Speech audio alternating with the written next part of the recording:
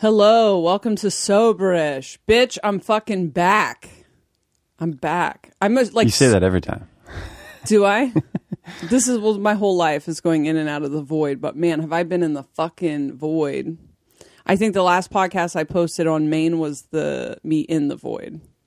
And then I did a Patreon with 1 foot out of the void. And I processed a lot of shit, and I'm not going to get into probably all of it, but I'm going to give you all some cliff notes. Say hi to Mark, guys. Hi. Mark's just here so I can talk at his face. It's very nice of him to do that. All right, where to start? Things I'm learning about right now are complex PTSD and trauma responses. I do have a book recommendation, but I forgot to bring it down here. I am kind of coming out of... It's so crazy how these things happen in layers, right? So I definitely got knocked extremely far off my square, as we all did in March of 2020.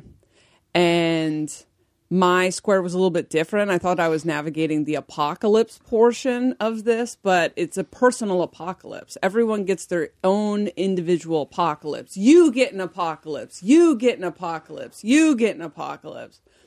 And for some of us who are more connected to society or the way things used to be, you know, the virus, the extroverts were dealing with the isolation. Everybody had, you know, their own thing to deal with. And I went really deep into other people's version of me, which is interesting because, you know, as you guys know, that was something I was talking a lot about. And I ended up with quite a few people mad at me. And I'm realizing now how my trauma responses are freeze and fawn. Damn it, I wish I would have brought that fucking book down here. But my trauma responses are freeze and fawn. Would you say yours are the same? Yeah. Yeah.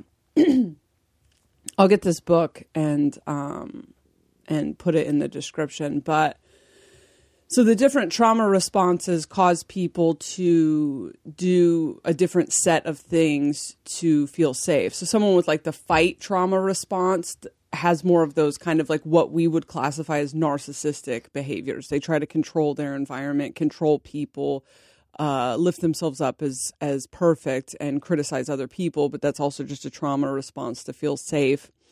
The flight is more kind of obsessive, compulsive. I didn't look too far into that because I really didn't identify that one. But there was like perfectionism, overworking. The freeze response is someone who kind of hides, which I think a lot of us identify with. We go into that like extreme introversion, feel more comfortable with internet friends than regular friends, feel like nobody can be trusted, so I just need to be here in my safe space. And then that fawn response is that codependent response where it's like, I'll just cease to exist as a person and do whatever you want me to do in order to feel safe. So I'm retracing my steps as my body shut down. Gives you a lot of time to retrace your steps. And I think because people got mad at me, which they completely had the right to be mad at me, but well, everyone has the right to feel their feelings all the time, but like it's completely understandable why they were mad at me. But it was so triggering to me, not saying they're wrong, but just being on the receiving end of that. I am realizing how much I do in life to avoid that sensation, like how I keep my connections limited. And when I was young, I did a lot to try to control my environment and control the perception of people around me to avoid that feeling. I probably had more of a fight response when I was young. And once I went into that response, somehow that got projected onto like Soberish. And so I became pretty consumed with no one else getting mad at me. Friends, family, people on the internet that I don't even know, new friends, Soberish, whatever. And the universe kept handing me like new opportunities to like realize over and over again that I don't get to decide what people think of me. And that I have to really kind of divorce myself from needing to control that or letting that affect me. I became very reactive to my environment, and my environment, I'm very big. Everyone that listens to the podcast, fucking everyone on the internet, people I don't know who I'm observing on the internet. And what happened was I ceased to exist as a person. And that part I haven't quite figured out yet, because I think a lot of us have ceased to exist in the last couple of months. When I saw nothing but darkness and tried to be like, maybe it'll be a famine, maybe it'll be a civil war. And it's like, no, bitch, dark, like dark night of the soul. Y'all are going inside into the void. And I have never been... Was that the worst depression you've ever been through? Yeah. In the last, 4 or 5 months? Something like that? Well, I mean, specifically the last couple of months, but... Yeah, I would say since Mars retrograde. Obviously, 2020 has been a bitch. It's been hard. It's been very disorienting. But specifically, I want to say October was the worst month of my life. Yeah, it was definitely difficult. I do think a lot of this stuff shows up as what, maybe at one time was sensed as a collective thing that's happening, the darkness of the election or whatever, coronavirus. It did seem to become more real and personal traumas. It's like dark night of the soul, inward, really be forced to go inward. That was a lot of the sensing of darkness coming. Yeah, it kind of was personal. Yeah, and I've referenced this 100 times, but I can't remember the guy's name. So if you remember it, I'd love you to credit him. Shortly before we went into this, you had listened to a podcast and somebody was called the Ascension, the Incension. Yeah. And I love that interview. It was on the podcast called Lighting the Void. What is his name? I think. Oh my God, it was called Lighting the Void. Yeah, this guy Joe Roop. On a thing called Fringe FM. I think it's in San Diego. What is his name? He's from Barbados.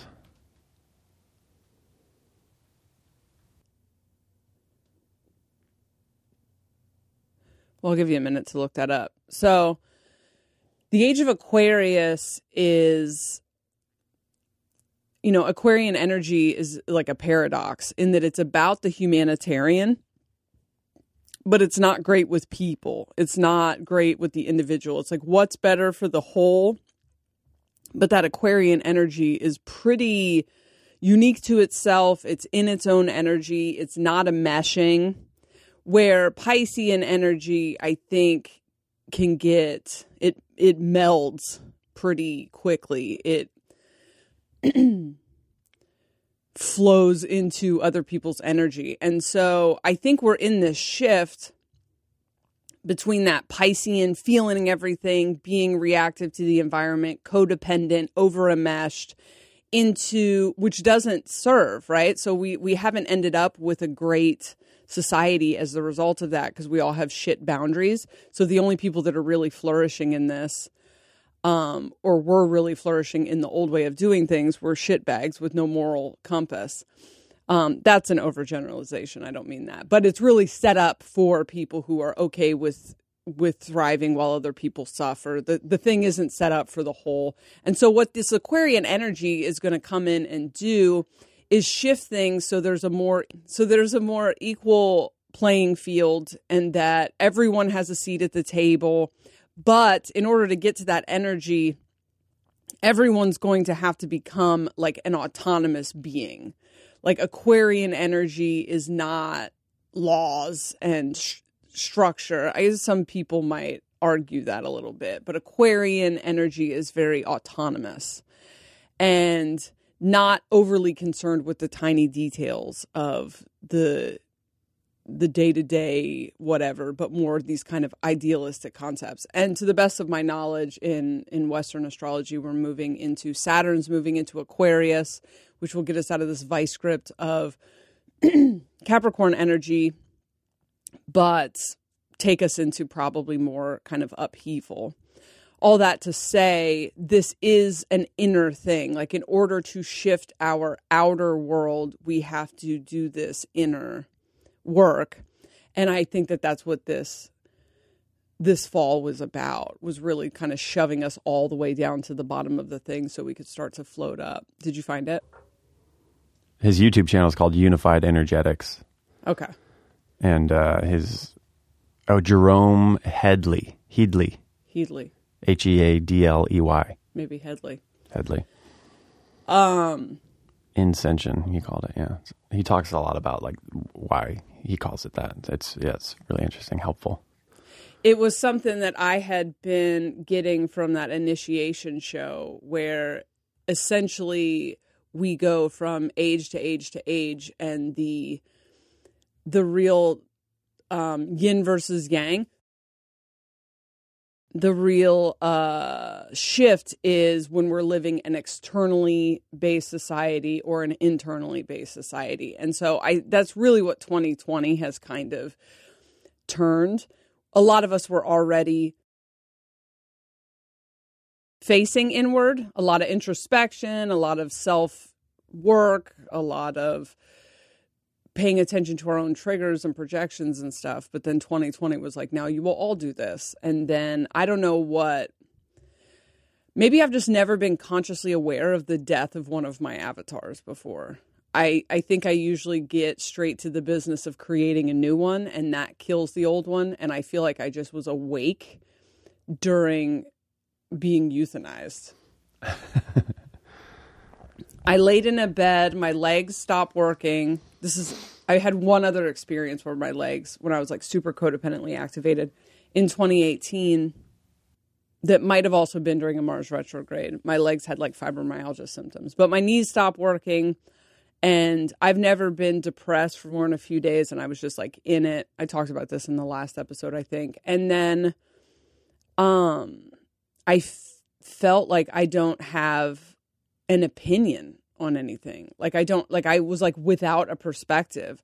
Something that really fucking helps me was I deleted all my social media. Sorry for anyone who is concerned. I mean, I deactivated it. I deleted the Twitter app. It still looks like I'm on there, but and I haven't looked at it in I don't know how long, and that was really helpful for me to go. I was consuming too many other people's perspective without my own perspective, if that makes sense. Like when you're in this like in between, shedding the skin, melted in the chrysalis but not fully formed, I don't know how healthy it is to consume other people's perspectives, because I didn't have my own perspective, and then I caught myself just kind of taking on other people's perspective, and it was just making me more depressed. I think I follow a lot of sad stuff to try to stay in touch with, not end up in my own bubble. And I ended up just taking on, I don't know, I sunk deeper into the hole. So I got out of that, and it's crazy to like leave social media at the same time that I'm starting to come out of this depression. And just in the last like day, whatever was in my knees is starting to like, I don't know, it feels like it's spreading up my legs, but that feels like it's breaking up. I thought I injured myself. Now I'm realizing it's pretty arthritic. The tick that never stops giving. I couldn't do, like, readings were hard. I had to switch to like all coaching. Now I feel like I'm probably going to open up some tarot readings for fun. And I feel like I'm coming out of this. I feel like I'll be fully out of it in probably December. How do you feel?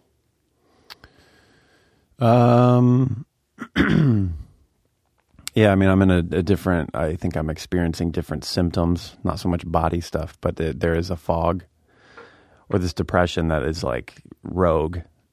One day it'll be light and then the next day it's super heavy. I can't tell if it's like I'm coming out of anything, or if it doesn't feel like there's a timeline end to it per se. It's just like every day or every week there'll be something I'll be focusing on to like get out of the depression, and that'll help. And then 2 days later, there's like a different aspect or something that pummels me again. So it's like, it's hard for me to gauge sometimes if I'm like where I'm at. It's like, okay, I think I'm clearing this. Things are getting better. Because it'll feel like that one day, and then the next day there's something else or a different aspect I wasn't thinking of. So it's like just constant, feels just like constant, like kind of upgrading. That's just difficult to deal with without having like alone time for it. At least for me, that's where I have to like balance it. When it's really heavy, there's just every day needs a couple hours of isolation. Seems to help it, but it's the thing you're saying, like that you felt in the last couple months or whatever since October, and just where you're really playing into other people's perceptions too much, especially when we're ourselves like in a depressive state, and then just taking everybody else's perception,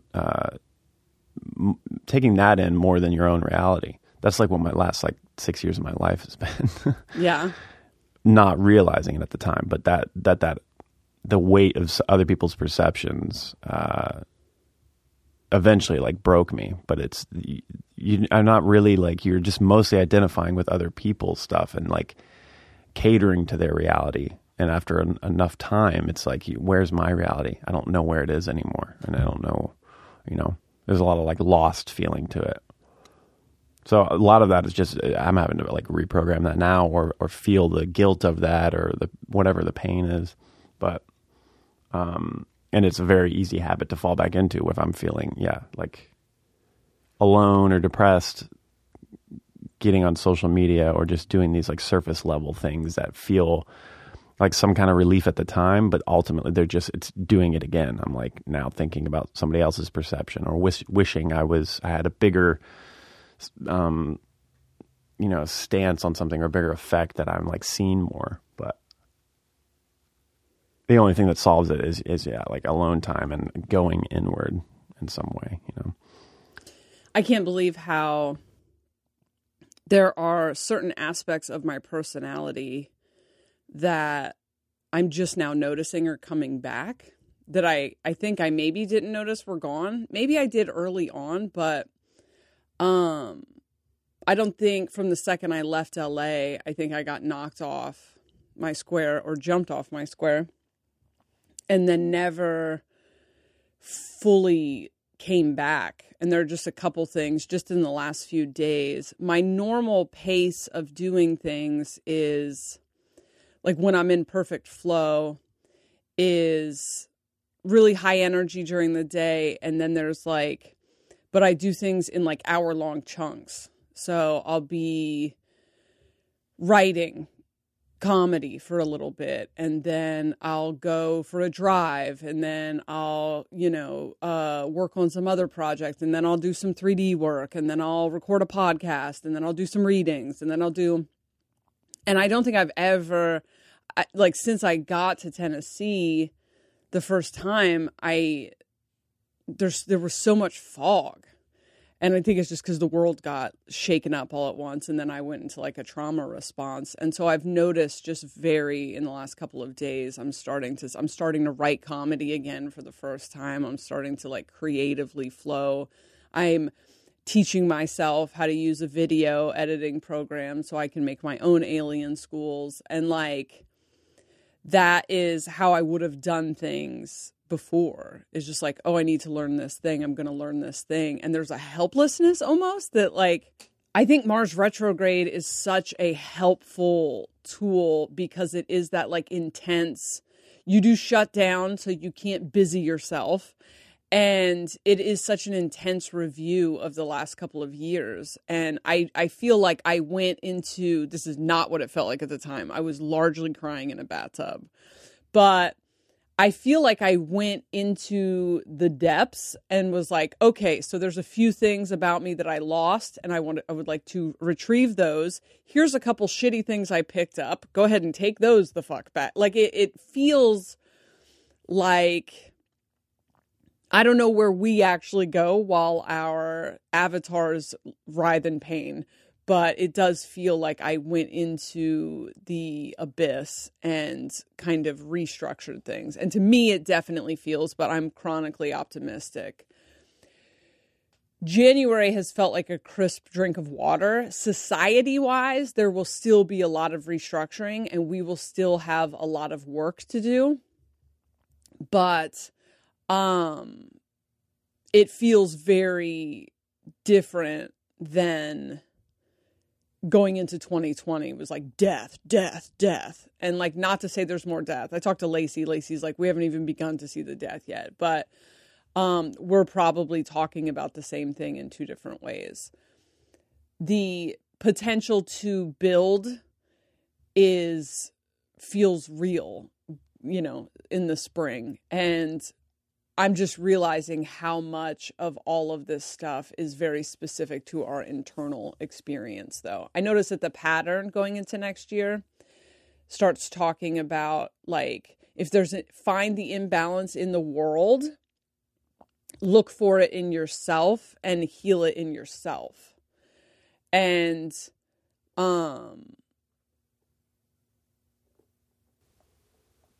I think this is the shift really into this internal experience, which is great for all us introverts, right? Yeah, to get some damn creative juice back is needed. I feel like that's what's so odd about the depression, all the like heaviness and death stuff. It's really difficult to stay creative within it. For me, creativity, like being creative, is part of my like balancing act. So it calms me down or heals me. But man, like in the depths of some of this stuff, there's no space for creativity even. So there's like, I can't get that fulfillment by just taking the edge off for a little bit and be like, I'm going to go be creative with something. I can't focus. There's like no creative flow at all. And then that, spirals into a looping about I'm not being productive and I'm depressed and I'm useless. I can't even, It's like I feel like that's already loosening. We've been talking about that it feels like it's creative inspiration's like slowly coming back in now, on good days. So that's what I feel like will be super helpful at the beginning of the year if there is more of that. Yeah. It is hard to give birth and die at the same time. Yeah. So a couple things that I have thought about. I do feel like I came back with some pretty intense maps to the inner working of creating and manifesting within the matrix. And I've been trying to articulate them to you, and they're half-baked and not fully formed thoughts yet. So it's probably stupid that I'm even bringing it up. But I'm thinking I want to make a distinction between perception and observation in what I'm about to say. Perceiving something in reality when you're within it is part of manifesting. It is one way of manifesting. I want to rewind a little bit. Okay, so there's a million ways to manifest because you're manifesting all the time. You are in an interactive video game, and that interactive video game feeds back to you what you're putting out. And you put things out in a million different ways. You receive them in a million different ways. We have been cut off from these mechanisms. And so what we are now learning is how we are unconsciously creating our reality. We are not learning how to create reality. Manifestation is not magic. It is not some crazy thing that only some people can do. Everyone's doing it. You have just been trained to do a ton of counterintuitive things that are not to your benefit. So what you are learning how to do is get rid of that programming. That being said, there are a million different ways to manifest. I think the way that like Noah Lampert talks about, which is like imagining things, intending things and imagining things, that I would classify as a feminine energy, not sex gender, but feminine, receptive. Your feminine side has to be very balanced and open in order to imagine things and create them, set intentions and create them. And the reason that works so good for Noah, if you've ever listened to Noah talk, Noah's very, Noah doesn't have a lot of beliefs that he doesn't deserve things. Noah doesn't have a hard time receiving things. Noah is pretty, in order to have that, to create from that energy, you kind of have to have audacity. And I don't mean that as a negative thing. And in entitlement, but like, don't mean that in a negative way. Like, Noah doesn't wrestle with a ton of, do I deserve things? Have I worked hard enough for these things? Whatever. Noah believes that he deserves things. That feminine energy is open for him. It's not open for most of us. Good ways to tell if it's open for you is, how do you feel when people give you compliments? How do you feel when someone wants to do something nice for you and you haven't done anything in return? If a family member tries to help me move, I try to pay them. It's very, like, that is not a very open channel for me. So while I do have kind of an open receptor there because, is that my stomach or your stomach? Because I've been manifesting for so long, to a certain extent, I'm pretty good at set it and forget it. But I often have to be creating from the more masculine side because receiving makes me uncomfortable. And so that's a lot of what I've been trying to open up that channel this year. I prefer to have my own resources. It's difficult for people to just give me things or do nice things for me. It's like I do have some blocks there.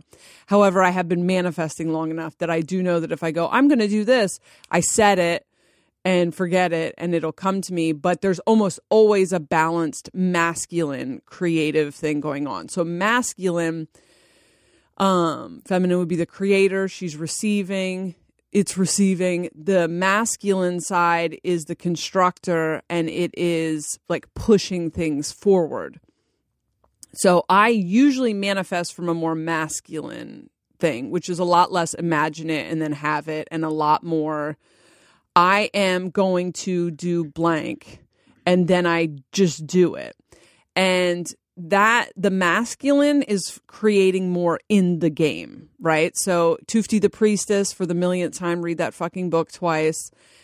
Tufti the Priestess talks about changing your character, and it makes the game, when you start to play a role, the game goes, oh, is this what we're doing? And then we'll bend to yours. So you can set an intention and make a fucking vision board and whatever, but that's only going to come in as fast as you believe it's going to come to you. And if you haven't been consciously manifesting your reality for very long, it's going to take a lot longer, where it would be much quicker. Let's say you wanted to start your own nonprofit. You can make a vision board and set an intention and wait for it to come to you. And it will come to you, but a lot slower than if you, from the masculine energy, you should do both, but from the masculine energy said, I'm going to start a nonprofit. I'm going to put out a comedy special. I'm going to make an album. It's going to be done in January, and then you just move towards it. And now you're playing person who has a nonprofit. Now you're playing person who's putting out a comedy special. And reality doesn't take long. When you do that, you wake up in the morning and you're like, what would that character do? And you get into that character. And when you talk to people, this is how I start a comedy career. People are like, what do you do? And I'm like, I'm a comedian. And then they go, oh, and then reality goes, oh, okay, shit, is that what we're doing? And then reality bends to it. That is like action-based manifestation, which for me is much more efficient, and I don't have to deal with a whole lot of my programming to make that happen. I can just push push into the character, and then reality bends around it. Did you have anything to say about that? No, I'm like, because I know you're talking about the observation and what is the other? The mechanisms within it are perception and observation. Because we've been talking about that, and that's I'm just trying to connect those dots, waiting for you to get to that. Okay, you're waiting for me to get to the point. All right. I have my own thoughts about it, but just keep going. Okay, so other things when you are creating reality from within the game. So there are different aspects of you. There's the part of you, the first-person shooter, who's in the game, who's experiencing the reality. And then you have this kind of higher version of you who's very separate from it. So the person in the game is dealing with the trauma and the sensations and what the body feels like to be broken down. And that kind of higher aspect of you is like, this is a game. Everything happens for a reason. Whatever, that like RPG thing. And there's an integration that's happening. They're becoming more of one thing. But when you're in the game, the beginning of creating a reality in the game that isn't intention based. Okay. So like, let's say, intention based is I am going to become an actor. And so you are intentionally changing your avatar into an actor. And so you get up in the morning and you're like, what would an actor do? Where would an actor live? Whatever. Okay. So that is like intention based. And you are setting your perception to that. And perceiving, I'm going to define for this as determining what your reality is based on the information you're taking in from within the reality. So a non-intention-based perception would be you're in a relationship and your partner gets a little bit distant and you go, oh my God, does he not love me anymore? Or your boss is a little bit weird and you go, am I about to lose everything? That would be perceiving from within the reality. So now you're asking the reality what it is, which is dangerous, but you're like taking in information and then making a determination of what your reality is. So the mechanisms of this that are not fully formed yet is there is a mechanism of perception which you should try to be in charge of at all times. So when something fucked up happens to me, I mostly have my perception. It every once in a while will say, oh my God, am I going to deteriorate and my brain's going to melt and my body's going to shut down? Like, obviously those things have crossed my mind, but for the most part, I have my perception set to the fact that everything that happens to me, good or bad, is always part of this ascension process, this process of getting to know myself, this exploration of my existence as this avatar on Earth, and that it's always working in my benefit. And so because my perception is set to that, I almost always find the glass half full. And even in times where I have to sit in a bathtub and cry for 30 straight days, like I still would say I'm pretty optimistic in those spaces because my perception is not set to nightmare. And as a result, difficult things still happen to me, but like people who I know who have that set to nightmare have just like nightmare experience after another, because they are kind of logging into that game by perceiving it, and your perception is always your choice. Perception seems to be a creative mechanism, so that would be feminine, and there's something else in observation, which observation collapses things, I've noticed. I talked to someone the other day about addiction on a session, and my advice on addiction now is so much more observation than ever before. It's my same advice for codependency, any program you want to get rid of. Man, these mics are good. Any program you want to get rid of, observing it, watching it, without judgment, without need to change it, without need to take action, just going, oh, okay, so when my boss is a little bit short, I start playing a movie about how I'm going to get fired any minute, and then anxiety starts, and okay, now there's cortisol pumping through my system, and now I am texting instead of getting my work done because I feel distracted, and that texting is making my boss more frustrated. I'm almost creating my own experience here, becoming something separate than the person who's perceiving the reality, and really kind of turning up the volume on that observer starts to collapse the program that is creating shit you don't want. Does that make sense? Yeah, totally. I think because it made me start thinking, I've never thought of really the subtle difference between observation and perceiving. And it is, the perceiving thing is like you're in the game and the thing is happening to you outside of you. And so it's like a part of you. You're in the game and you're perceiving what's happening. So it's very quick and connected to that manifestation thing. But then if you remove yourself from being in the game, and so you connect to your other self, your higher self, or your like subconscious, I guess, you have to, like, by looking at what's going on from that place,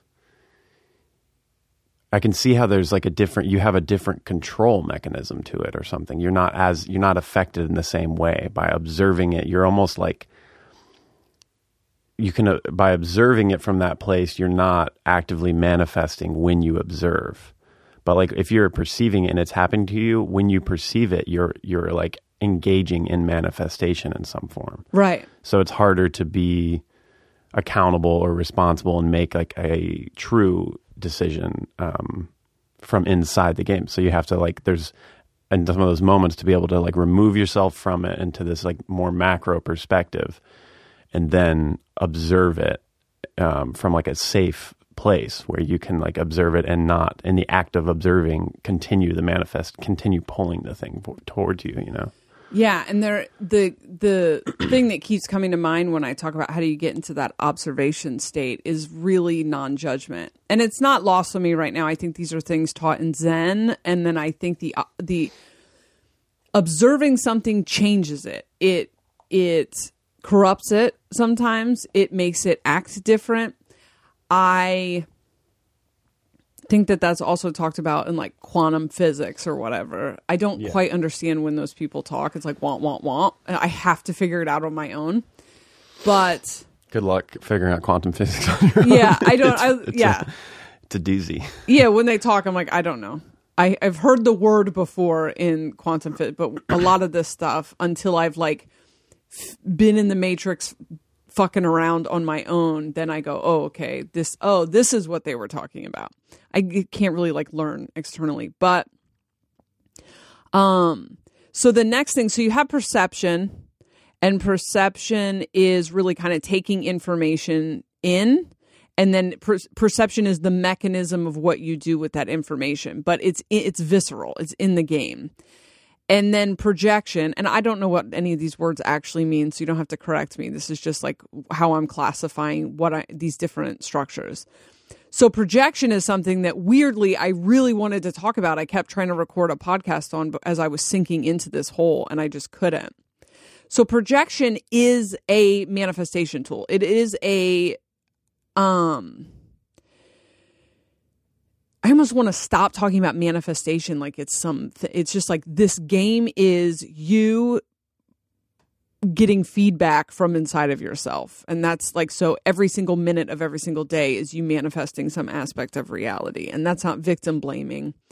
And I'm not talking about co-creation and societal things because those are different. Like when we start talking about other energies in our energy, it's different. But in our day-to-day life, in our very personal life, it is a feedback loop, I guess. Like it is a dance with this interactive video game. And so that's kind of the inner workings I want to start to try to break up into smaller pieces. But projection is something that mostly when we talk about it like it's this negative thing, like, oh, you're projecting, whatever. And often that's true, but we are projecting at all times. It really stands out when we take a very obvious part of our shadow and then point it out in somebody else. That's like an obvious example of projection. But projection is kind of an early part of creating reality. So you perceive something, if you're not intentionally living, if all of your life is not something that you have decided you want to experience, which is an option, by the way. We don't ask for shit.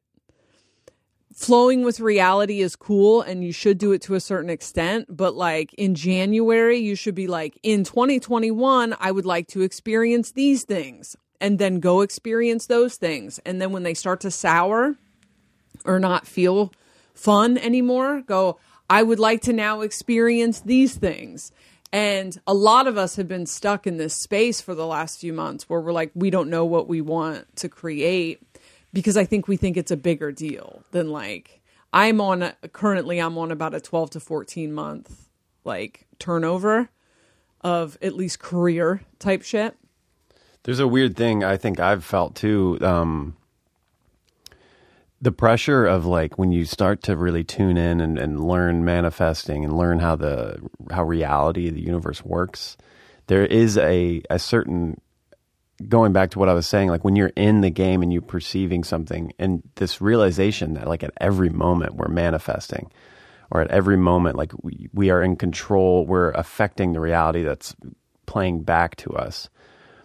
When I started to really like get my head around some of that stuff, there is a freeze point where I'm kind of like hesitant to do anything, and I want to like make sure what I have in my head, what I want, what I'm moving towards, because at every moment when I'm like interacting with somebody or just in the day, like my mind is driving my experience, and so there's like a fear that comes over you that like makes you stop, because you want to make sure you know that you're going towards what you want, because it's gonna come. And if I don't have that clear, and I have these other, rogue programs or like fear desires that are like driving me, I might be moving towards something I actually don't want.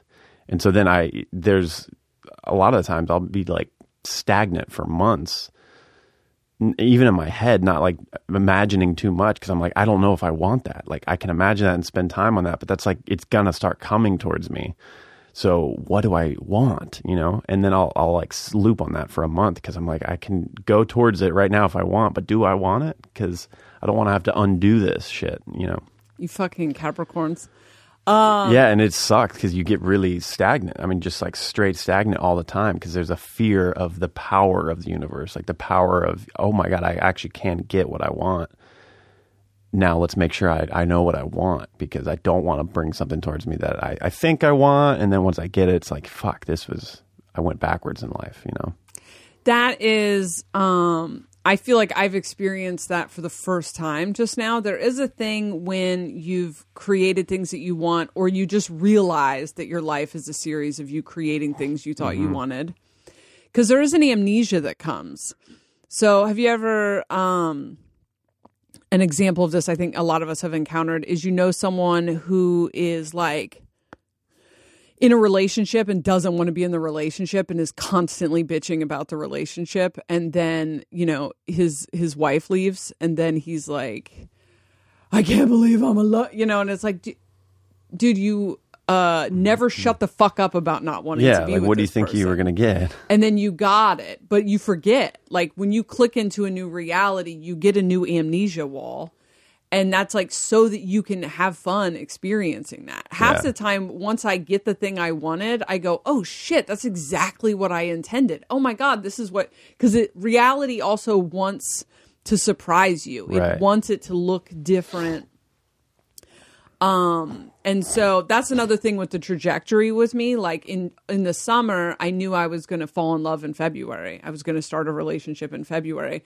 But by January, by the time you showed up, I had decided that wasn't going to come. Because when I get like within like 6 weeks of that point in the trajectory, it goes away. And I go, oh, I must have topped the timeline, whatever. So that it is a surprise. There was no part of me that was thinking that was happening. I had actually just gotten to a point where I was like, fuck yeah, I'm like cool with being single. This is going to be fun. I'm not even going to date, whatever. And then you showed up and it's like, oh shit, oh my God, this is the fucking thing. I mean, I think it was a few weeks before I was like, oh my God, you're the February person. Yeah, that amnesia almost seems like it's a necessary part of it, because you get into it cleanses your mind almost, like, you're focusing on something for months, years, or whatever it is. And then all of a sudden you're like, it's not on your mind anymore. And you almost get to a point where you've given up. You're a little bit like, I've been focusing on this for months, and then your mind goes blank, and that's just enough stillness for the universe to like organize itself and then pop the thing in front of you. It wouldn't be as like manifesting, or just that idea wouldn't be as fun, and it wouldn't be as like sacred and protected if you could actively know, like you could gauge it. Like I've been imagining it for a month. Okay, I can feel it's coming closer. I can see it. Here it comes. And then you actively see it come into play. It's just not as like, I feel like there needs to be like a stillness just before you get it to ground you and say like, don't attach to this. And then boom, here it comes. And then it all of a sudden surprises you. And it's part of that, like part of the fun of living in life is surprises, even though some people don't like them. It's those fun realizations where you're like, oh my God, everything was working in the way I wanted it to. And I was convinced maybe it wasn't for a minute. And then it makes it more special in some way, And like I said, I think it protects the weird aspects of reality that are not provable and that are not material. in this whole other realm. It's like it's quirky. It has these bizarre feelings at every little like magical transition, you know, and it keeps you wanting more. It keeps you engaged because you can never really figure it out, which is what's so beautiful about it. Right. Reality has its own consciousness, and I feel like when you've played with it enough and you realize how that consciousness works, it's helpful, because reality is avoidant to a certain extent. Reality doesn't like to be watched. What you just said reminded me, like, if you have a hard time not, like, I don't think setting intentions and then not taking action is helpful for most people, especially people in early, like, learning how manifestation works, because y'all pay too much attention to it afterwards. Reality does not like to be told what to do. It does not like to be, think of it like a genius chef. How would that genius chef feel if after you ordered the food, I don't know, I've worked in a lot of restaurants with genius chefs. They're dicks they're not, they're artists, and they would freak the fuck out if you came back into the kitchen and tried to watch them or micromanage the process of making your food. And that's kind of how reality is. You set an intention, and then you kind of forget the intention. Like, you just move on with your life. And if there is a part of you that needs it to happen faster or has a hard time, like, letting things come to you naturally, start to take action towards those things, start to play that character. Do not observe reality trying to get its shit together for you, because you'll collapse it. And that's the thing I'm trying to articulate. I want to say that observing is like looking at with your, like, eyes, and, like, really being like, okay, so this, it's like looking at it very kind of hard, and perceiving is more of a, like, feeling almost. It's like, it's a passive in the game, and observing is, yeah, it's just from that higher space. But there's things that you can do. You can use this perception and observation to your benefit. I feel like we unconsciously use them to our detriment. We try to observe the pot while it's trying to boil, and then we kill the timeline. You can use that observation to kill timelines up front. That's why I personally think when you're creating something, you think about every possible negative outcome, and not in a way that, like, contracts or recoils from it, but in a way that goes, okay, this could possibly happen. This could possibly happen. How could I end up hating this timeline? You know, like, what are these things? You kind of kill those by considering them first, because if you've ever intended something and then had it come to you, 9 times out of 10, you're going to be like, this is not how I thought this was going to come to me. That's because reality is a genius artist. It wants to surprise you.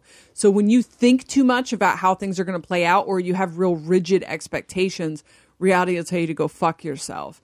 And you can kill timelines. See, that's what's so subtle about it. It is an art form, even, like, being able to manifest, because that subtle difference between observing it and observing all the possible outcomes. So some of the negative things, how they could occur, you have to, like, there's a helpful thing of observing them. And I've seen you do this many times, like, where you'll bring up the dark side, or, like, the negative outcome of a potential thing you're going for. And I sometimes I'm like, don't, like, think about that. Like, you don't want to ruminate on that too long, because then you're going to pull it.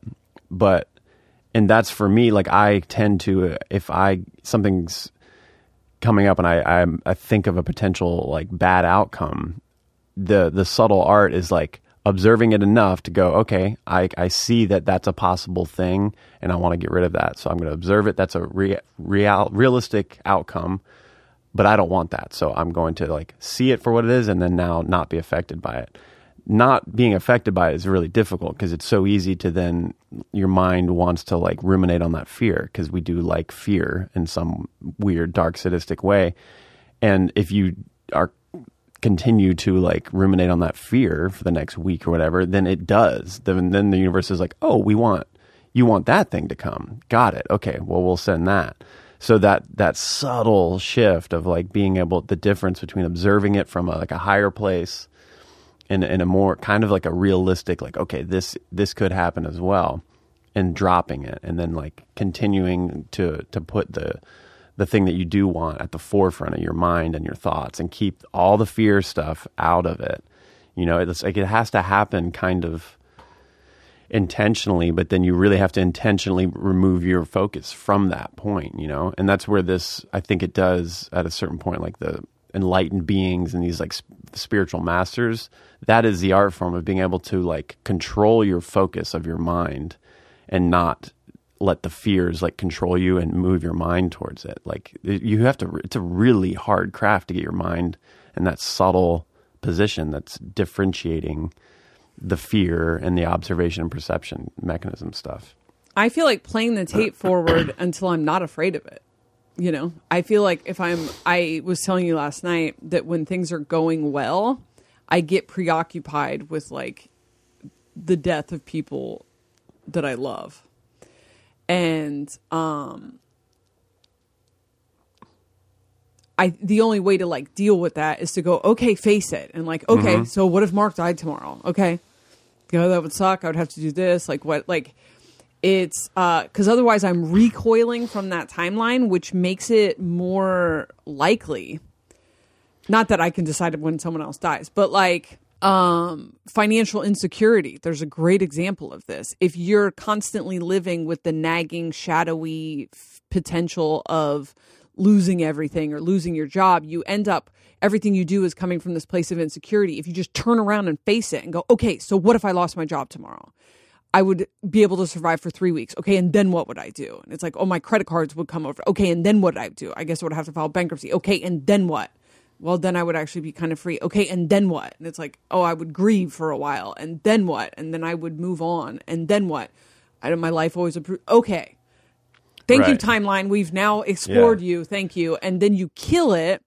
Not to say you're never going to experience it, but even if you experience it, then you're not getting blindsided by it. You've already faced it. You've dealt with it. What that overly positive bullshit manifestation stuff does, and that's fine for people who just always expect a good outcome, whatever. Like, so maybe the difference is, because what's funny to me is like a lot of spirituality and the Zen stuff and everything is always saying like, your thoughts are your life. Don't ruminate on the bad things, you know. But like you're saying, there is a subtle form where if you push that far and you go to the depths of that darkness, like you're saying, and then what, and then what, and then what, you do get to a place of neutralization again. You're like, oh, I'll be fine. Yeah, I'll be like living on the street, but like I'll be fine. I'll figure something out, and you do neutralize it. So again, I think with a lot of the spiritual stuff and with psychedelics and everything, there seems to be a limit, like that if you go past a threshold on certain things, then you actually like gain control of it, or you get the message or whatever it is. So a lot of spirituality is always saying like from the get-go, these basic ideas like, you know, don't think about bad things. You will have bad things happen in your life. So then the unpracticed person or the person that doesn't know much about like reality and any of this stuff goes, oh, okay, that's easy to do. I'll do that. But like, that's so hard to do. And the paradox is like, yes, at a certain point, at a certain perception of reality, you don't want to focus on negative things. However, if you consider the negative thing and take it all the way to the back wall, like the worst that can happen, and then you say, okay, that's I'm okay. I'll live. I don't want that. Taking that darkness all the way to the depth kind of does kill it. It's the same thing with like when we're going inside to face our shadows that we're so scared of. It feels like we don't want to go face that pain again because we have to feel the pain again. But when you move into it and accept it, there's something on the other side of it at the bottom of the darkness that makes it go away. So, you know, and then within drugs, it's like the LD50 of drug, like, well, that's the lethal dose limit, but you can get high at like a small dose, but if you go higher in the dose, it's like a different kind of high. You like transcend essentially. But so many people just have a little bit of it up front because of the fears, and then you don't get the full message. You get a little bit of it, but it becomes more confusing. So I think it just sounds like a similar thing within manifesting and stuff too. There are certain no-nos that like, yes, a universal truth is don't think of bad things and you won't get them.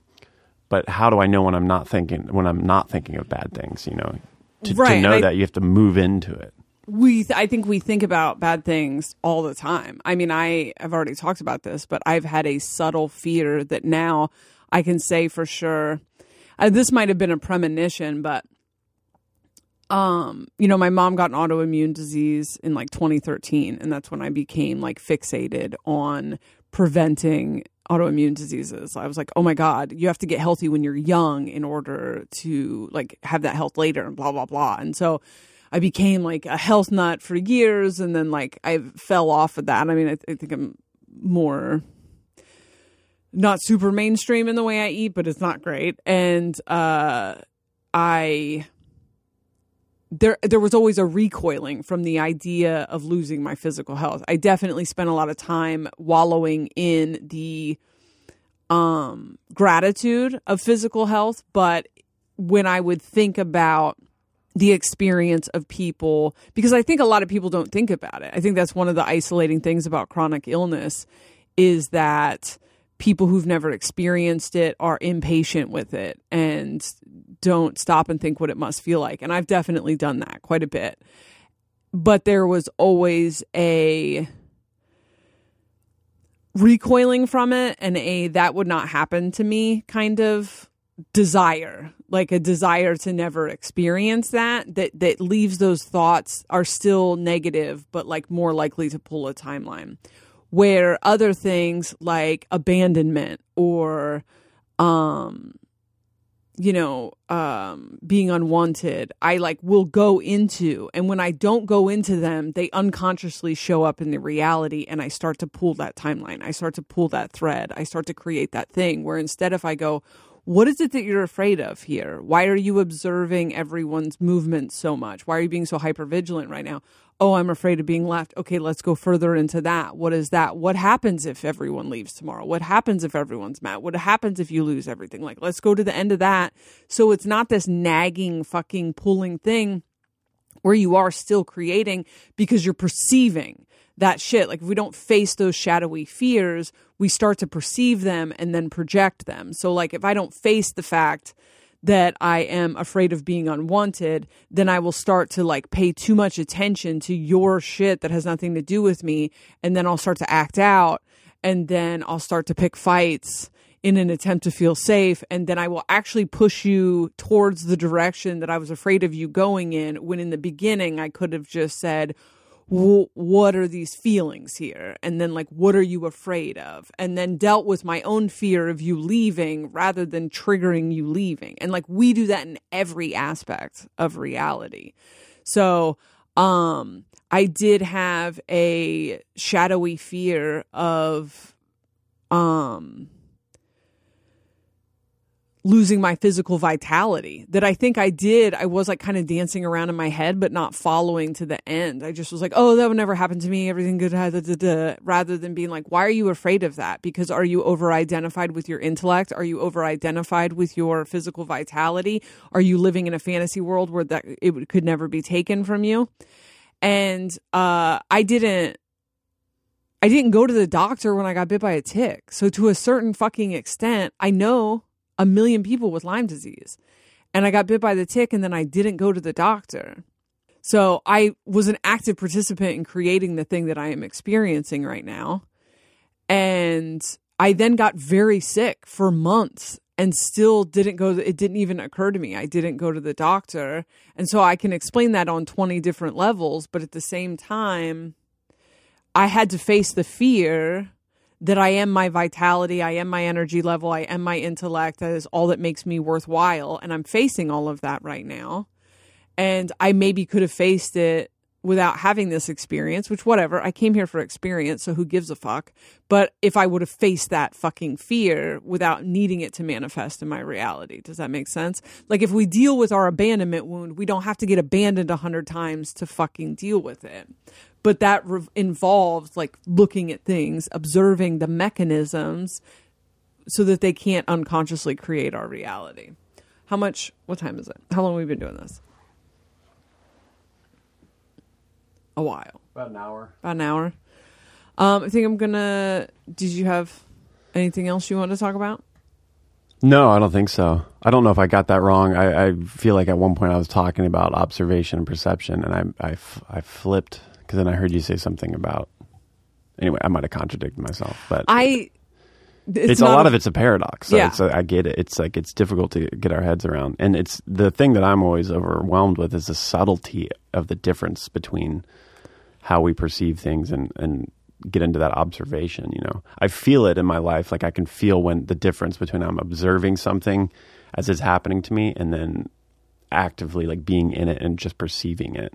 I feel it when I can feel when it's happened, but like knowing it in the moment, it's so subtle. It's just like a practice thing, I think, you know, but the observation just feels more of a like awareness that is similar to like the meditation headspace or that like neutral space where you're like watching your avatar walk through the world kind of. Yeah. And so it feels like I know that when I'm in a like stillness or a calm space and something happens, I can slip into the observation like mood easier. But if I'm like being pummeled and like depressed or whatever, and I'm into it's like it's very difficult to get into that observation mode because I'm in the reality so much. I'm like feeling it so much, you know. That's where it's a little like difficult. Is perception the unconscious observation, and observation is the conscious observation? Yeah, that's what I was saying. But then when you described it in one way in there, I was like, it was a little bit of the reverse because they kind of can be too. That's what like. It's also just using the words and like multiple meanings too, you know, like. So I think it can get confusing, but.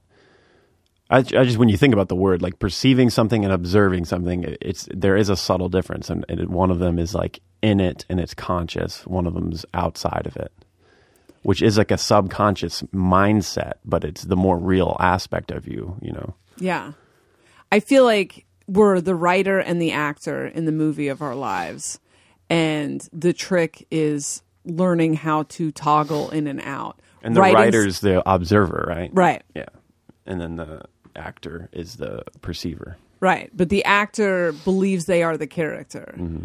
And so it's this figuring out the mechanism of writing something for your character to do. I do want to talk a little bit more about that in-between space. We are still creating at all times, even if we haven't picked an adventure. And there is an autopilot to reality to where if you haven't picked an adventure, one will be chosen for you. And I think we start to take it a little either not seriously enough or too seriously. The sweet spot that we are all coming out of right now, those of us who have been in this kind of like void, and a lot of people set intentions because the aliens were like, fucking tell them to create before we went into this. So I'm excited to see what sorts of form from that. But when you particularly come to the end of a timeline or the end of an avatar and, you know, you create something, you really think you want it, you get it, you realize happiness doesn't exist there, or you see the unintended consequences, or it gets boring, or it gets old, or it starts to go, you know, if it's a relationship or a business relationship, it starts to go toxic. And then what can happen is when it's time to create a new thing, you're just thinking about the ending and you go, well, the last thing I created, I ended up not liking it. And usually that's dishonest. Usually you're equating something running its course with something having been bad. And it's like, okay, well, it was great for 3 years. And then the credits started to roll and you ignored the fact that the credits were rolling, and then you let it rot. And then now you had to like struggle to get out of it, and now it's just classified as this bad thing. But in reality, you went to experience something, you saw the good, you saw the bad, it ran its course, and now you're done. But sometimes we can get exhausted with that idea and be like, well, I'm going to create it and then just not like it. But that isn't really true. In most situations, you did like it at some point, you got what you came to get from it, it did transform you, you did learn from it. Sometimes there's like, I can have anything I want, and that makes me not want anything. I can't like muster up the give a fuck enough to want something. And that's because we're outside of that desire. You know that it's not going to bring you happiness. Don't create things because you think they're going to bring you happiness or fulfillment, because they're not. That comes from inside of you. Happiness exists right now inside of you, or it doesn't fucking exist at all. It's not a point in time. It's not a physical place. It's not a person. It's not a relationship. It's right there inside of you. And happiness does not mean bliss and smiling all the time. It just is a general contentment with this experience.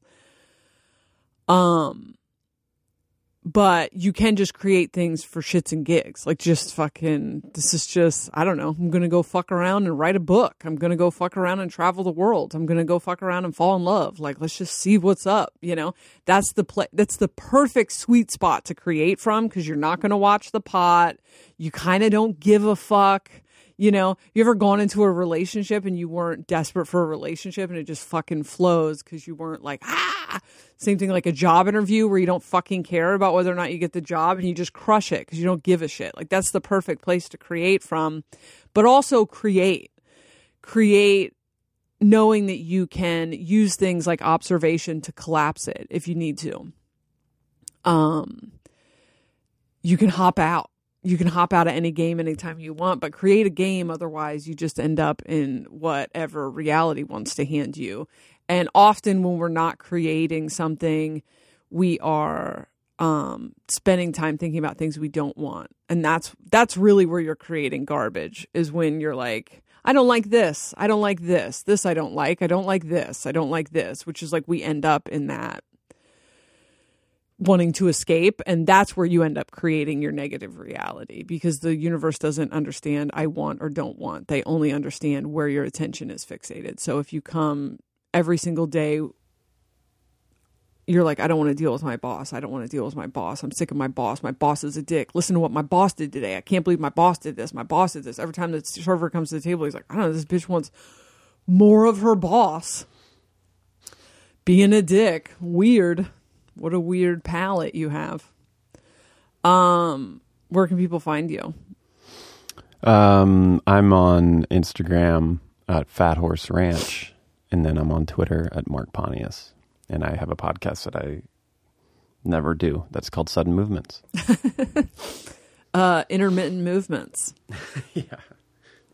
I just redid my website, jessereed.com. You go to jessereed.com, you can find a link to Patreon. You can find a link to merch. You can find a link to readings. I had changed it to no readings while I was in the void. I'm now offering, I think, like a half-hour tarot reading, and the rest is coaching stuff. I am lucid right now, so I'll open up the next week or two. I have really been focused on Patreon, even in the abyss. I think the $10 tier is probably the best, but I'm expanding some stuff in the $20. And there's some other changes coming soon, but I'm going to talk about them soon and not now. I think that's it. I am not currently on social media. I'll be back at some point, but I think that's it. Shits and gigs. Shits and gigs.